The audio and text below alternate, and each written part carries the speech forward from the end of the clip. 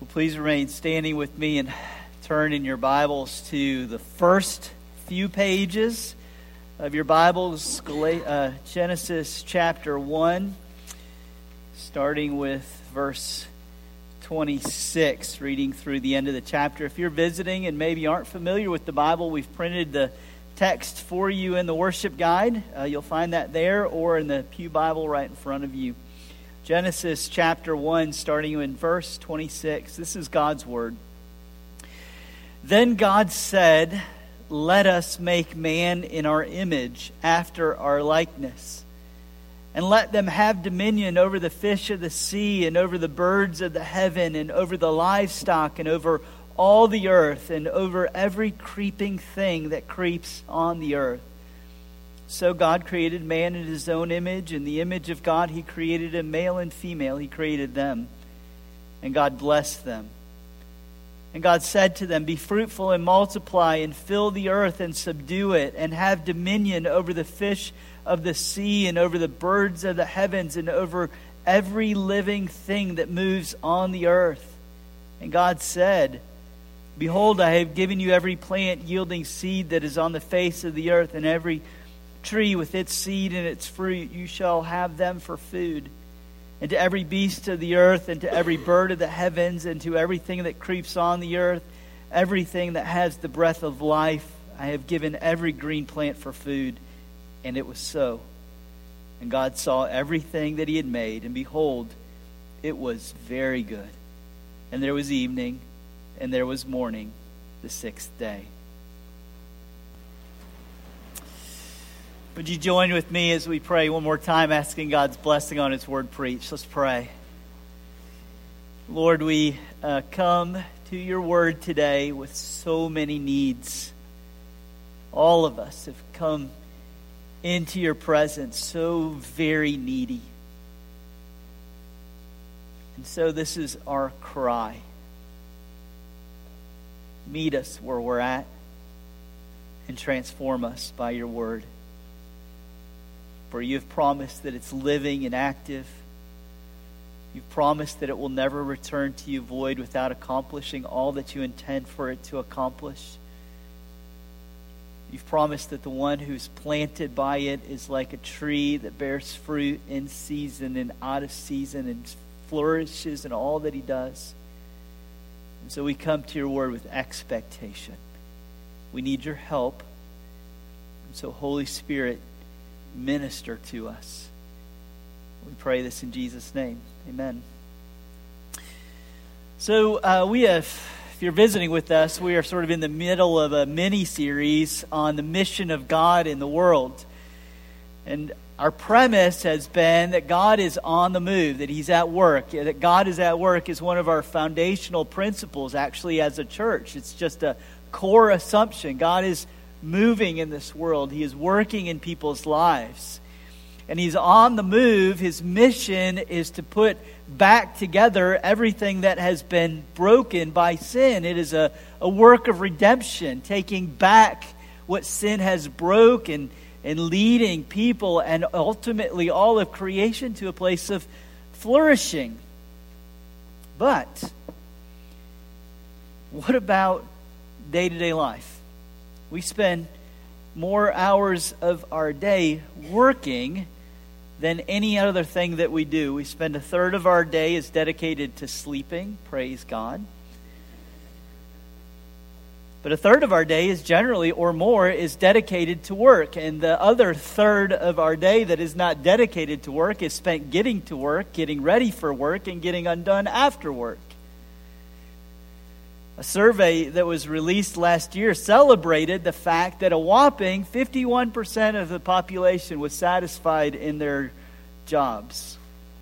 Now, why would we celebrate the fact that a little over, just a hair over, half of the people were happy about something?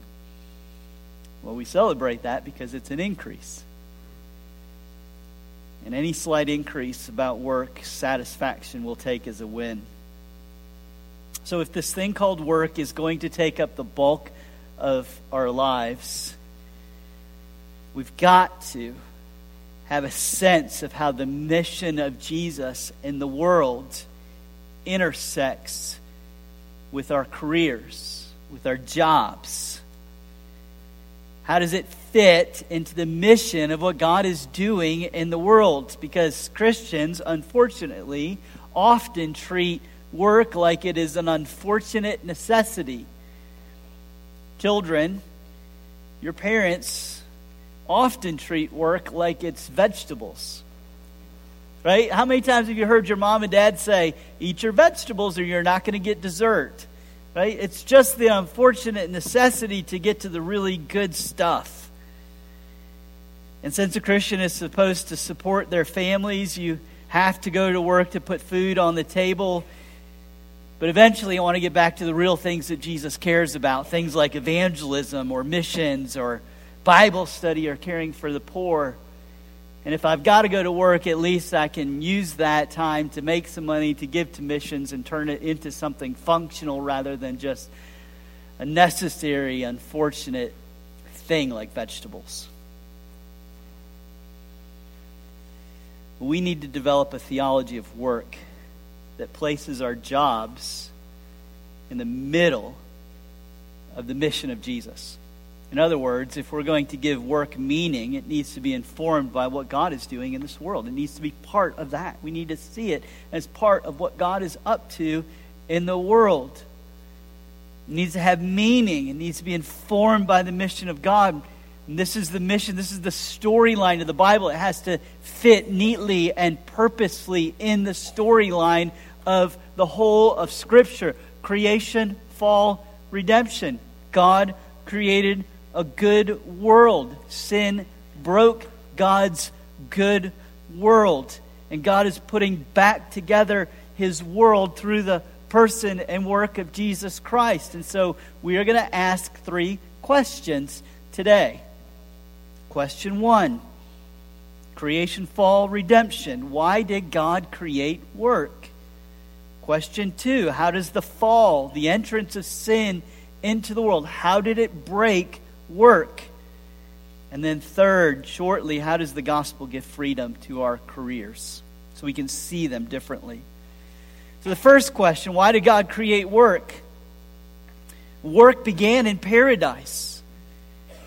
In the garden, it's a good part of the fabric of God's creation order. Work is not the result of the entrance of sin into the world. Before sin broke God's good world, God created work, and it was good. It is God's good design. And so we start here in Genesis chapter 1, verse 26. It's the 6th day of God's creation activity, and God is taken this formless and void world and He has filled it.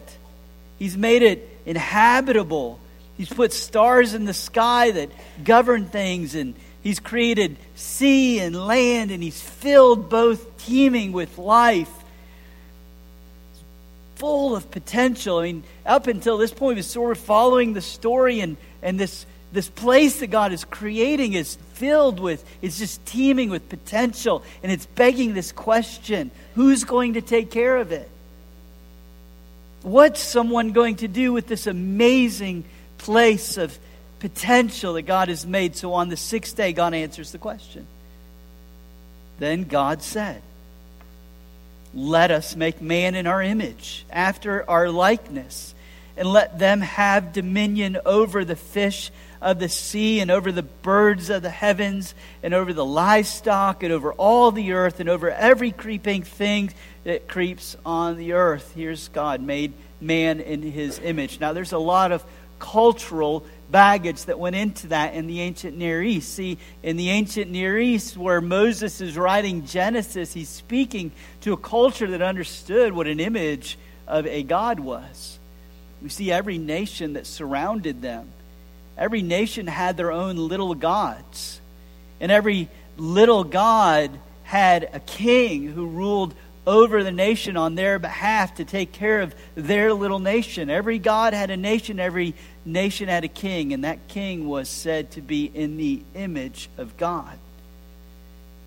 Those nations, their gods were invisible, so they imaged themselves through the King. So it's just absolutely breathtaking that when God creates humankind, He says of each and every one of us, you have immense value, so much value that you are a royal image.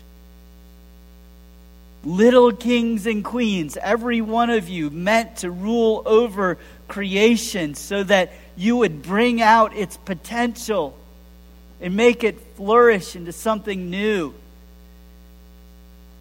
So fill the earth, He says, to the brim. Make more images.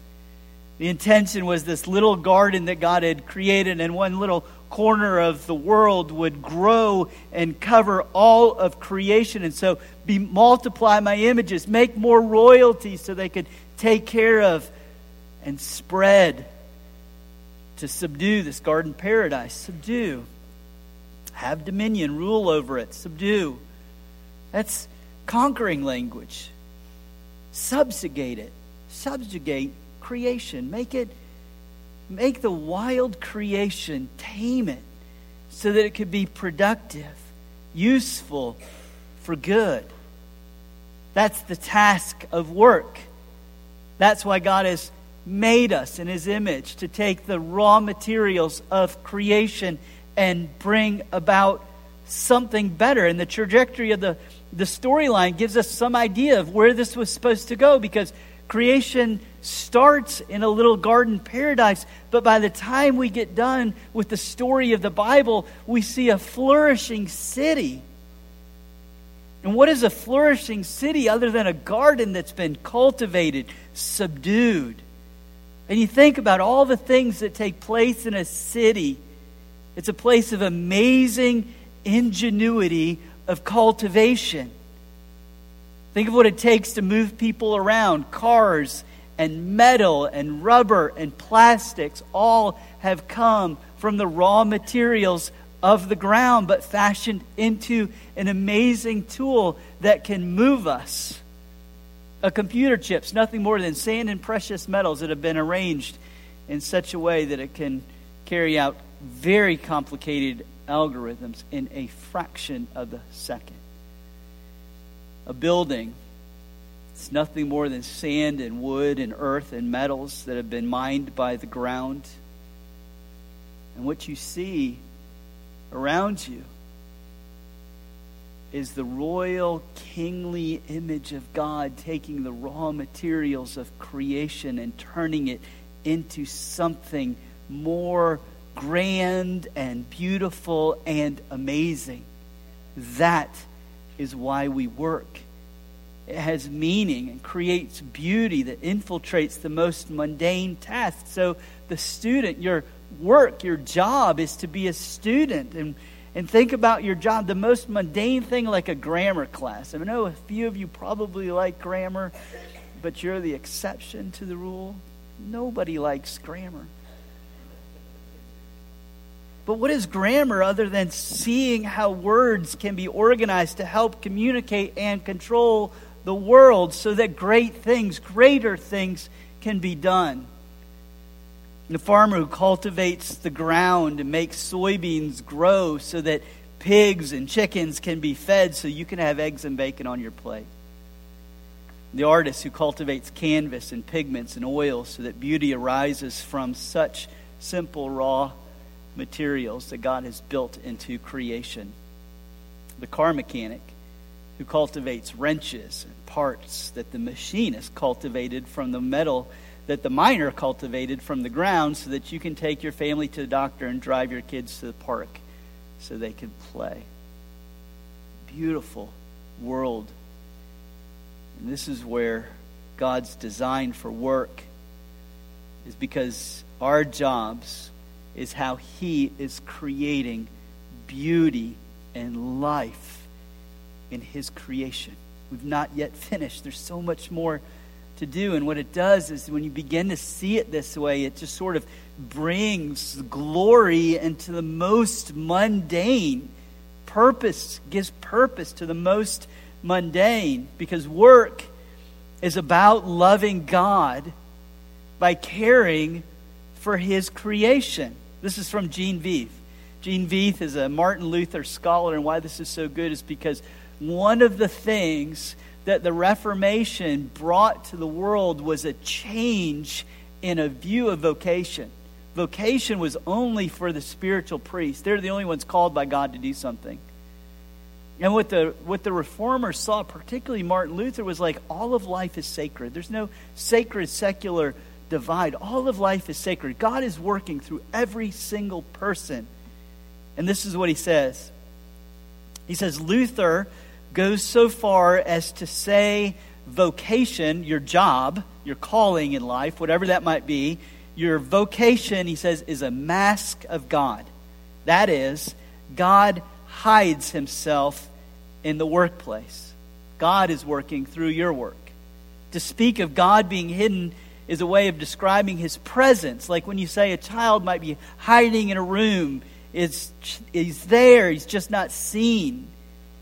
And so to realize that the most mundane activities that make up most of our lives, like going to work,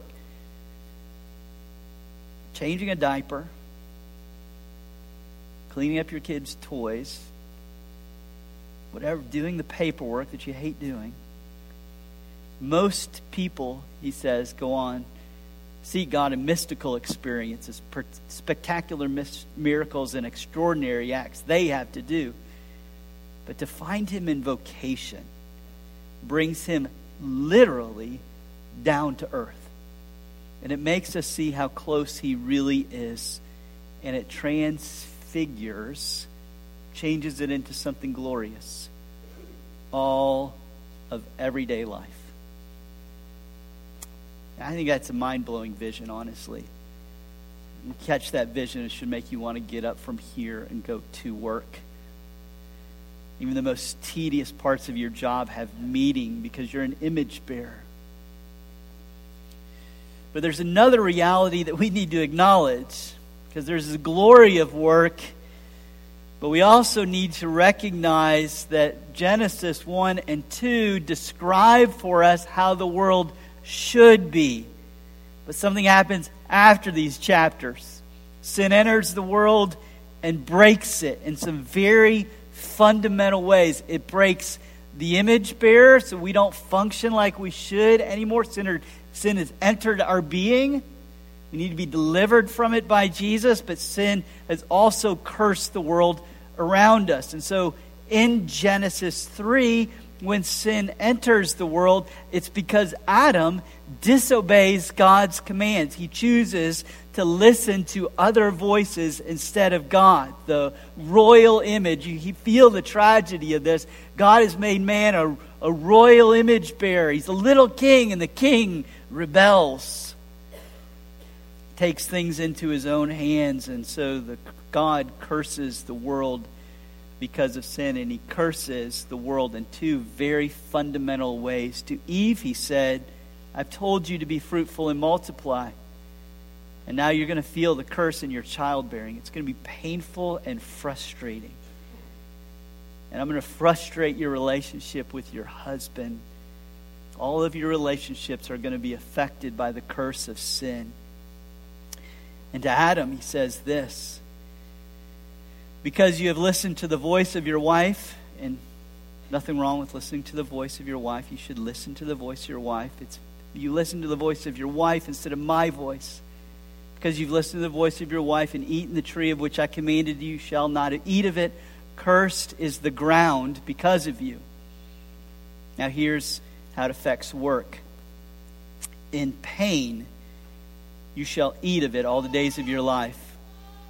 Thorns and thistles it shall bring forth for you, and you shall eat the plants of the field. By the sweat of your face you shall eat bread till you return to the ground, for out of it you are taken, for you are dust, and to dust you shall return.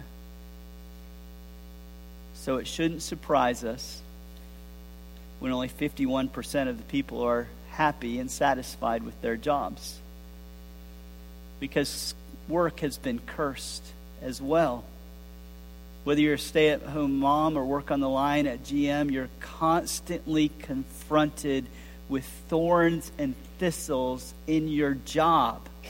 Sweat and frustration in all that we do. I mean, the farmer literally has to fight back thorns and thistles that grow up as he's cultivating the ground, but the factory worker has to deal with machines breaking down. The doctor finds the body's fighting back against all his attempts to heal it. The lawyer finds that the justice system doesn't operate justly all of the time. Everyone finds they have to do more paperwork than they would like to do. Your co-workers are difficult. Students, your teachers don't always grade fairly. The systems are terribly inefficient, and you spend more time doing nothing than moving forward. Work feels futile. And the Bible accounts for that. So you got to hold both of these realities in tension. God created work and it's glorious, and God has cursed work and it's frustrating. Now, with those two truths in hand, we have to confront a couple of myths. And I think these two myths go hand in hand. And oftentimes I find these two myths lurking into the lives of God's people, particularly students. These two myths are myths that you have been taught all of your lives, and I want to debunk them. Myth one goes like this: do what you love and you'll never work another day in your life. Myth two: find yourself through your career, so you need to find what you're passionate about. Steve Jobs said it this way in a 2005 Stanford University commencement speech: you got to find what you love. Your work is going to fill a large part of your life, and the only way to truly be satisfied is to do what you believe is great work. And the only way to do great work is to love what you do. But God has not designed work to bear that kind of weight.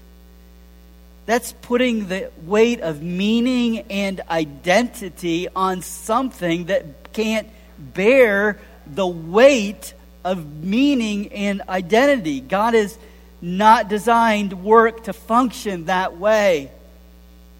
This is probably most clearly seen in the questions that we ask when meeting someone. We really want to know who someone is, to get under the surface and begin exploring who they are. What do we ask? What do you do? Because work has become such a defining characteristic of your identity. Not only can work not bear the weight of meaning and identity, I think it's only people who have the luxury of pursuing the idol of comfort and ease that you can place that kind of weight on it.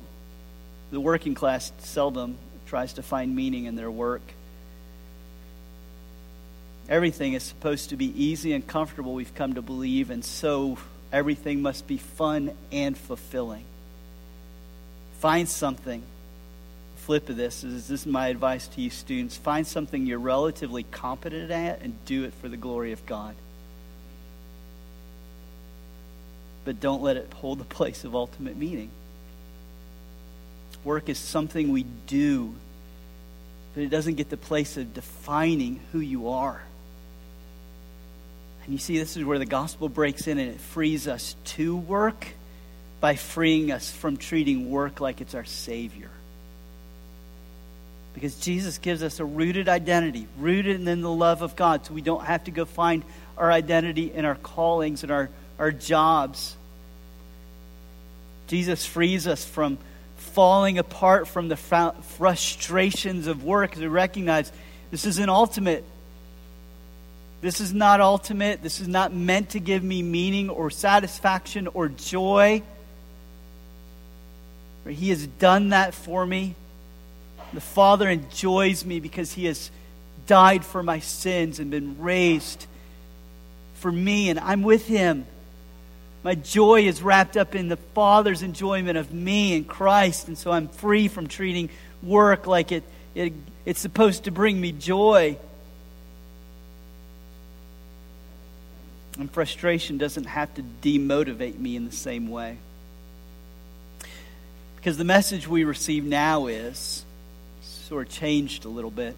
It's still trying to put weight of meaning and joy and identity on work, but the the messaging is changing just a slight bit, and it's this: if you're busy, then you're important. And if you're important, then you have worth. Researchers from Harvard recently concluded a study, and this was their findings. Americans increasingly perceive busy and overworked people as having high status. The researchers concluded that our new conspicuous consumption is no longer about scarce things like jewelry or money or cars. Instead, it's about saying, I am the scarce resource and therefore I am valuable. Displaying one's busyness at work and lack of leisure time operates as a visible signal of status in the eyes of others. Is it surprising that anxiety is rising in our nation when that's sort of the thing we're trying to live under? Do more, do more, do more, do more. Work harder, work harder, work harder just to prove that you're somebody. Anxiety's up. Depression is up. But the God, and it just kills us. Here's the promise of the gospel. The God of life, who has put you to work for his glory, freely gives life because he has life in himself. He gave his own son. He gives his spirit to those who ask. He gives a new identity to those who need it. And so Jesus alone can bear that kind of weight. By the way, rest is just as much an important component as work is. God has commanded you work 6 days. He's also commanded you rest one. And so, listen how Paul, who worked harder than the Apostle Paul for the sake of Jesus' mission? But this is what he says. Look, I don't see myself in my work.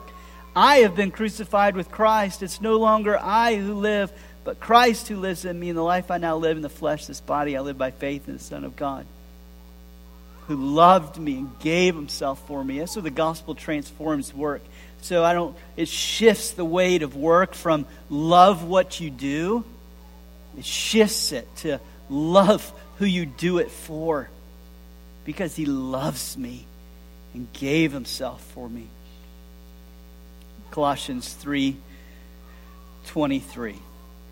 Whatever you do, work heartily as for the Lord and not for men. So let me close with this. In the Gospels, where we sort of hold these two things in tension, God's created work, it's glorious. He's frustrated work in the curse of sin, and the gospel frees us to work. When you hold all those things in tension, then work actually then becomes a function of loving God and loving neighbor. Because Jesus is bringing blessing to this world through whatever it is that he's called me to do for my vocation. He's bringing beauty and good things. Again, Gene Veith. It's a long quote. Let me quote it, because he'd say it better than I could. When we or a loved one gets sick, we pray for healing. Certainly God can and sometimes does grant healing through a miracle. But normally, he grants healing through the vocation of doctors and nurses, pharmacists, lab technicians, and the like. And I'd add to that list the lady who changed the sheets and the man who's cleaned the floor in the hospital. It is still God who heals us, but he works through the means of skilled, talented, divinely equipped human beings. When God blesses us, he almost always does it through other people. The ability to read God's word is an inexpressible, precious blessing. But reading is an ability that did not spring fully formed into young minds. It requires the vocation of teachers. God protects us through the police officer on the beat and the whole panoply of the legal system. He gives us beauty and meaning through artists. He lets us travel through the ministry of auto workers, mechanics, road crews, airline employees. He keeps us clean through the work of garbage collectors, plumbers, sanitation workers, and sometimes the undocumented aliens who clean our hotel rooms. He brings people to salvation through pastors and through anyone else who proclaims the gospel of Jesus Christ to the lost.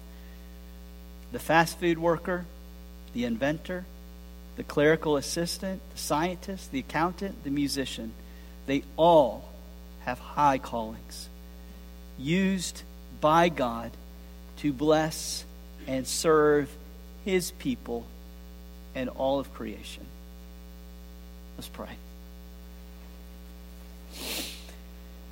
Father, what great dignity you've given to us. We bear your image. And yet, sin has broken so much. And we need you, Lord Jesus, our precious Redeemer, to redeem us from falling into so many traps concerning work, so that whatever we do, whether we eat or sleep or go to work, we might do it all for the glory of God. This is our prayer. This is our hope. So we pray it in your name. Amen.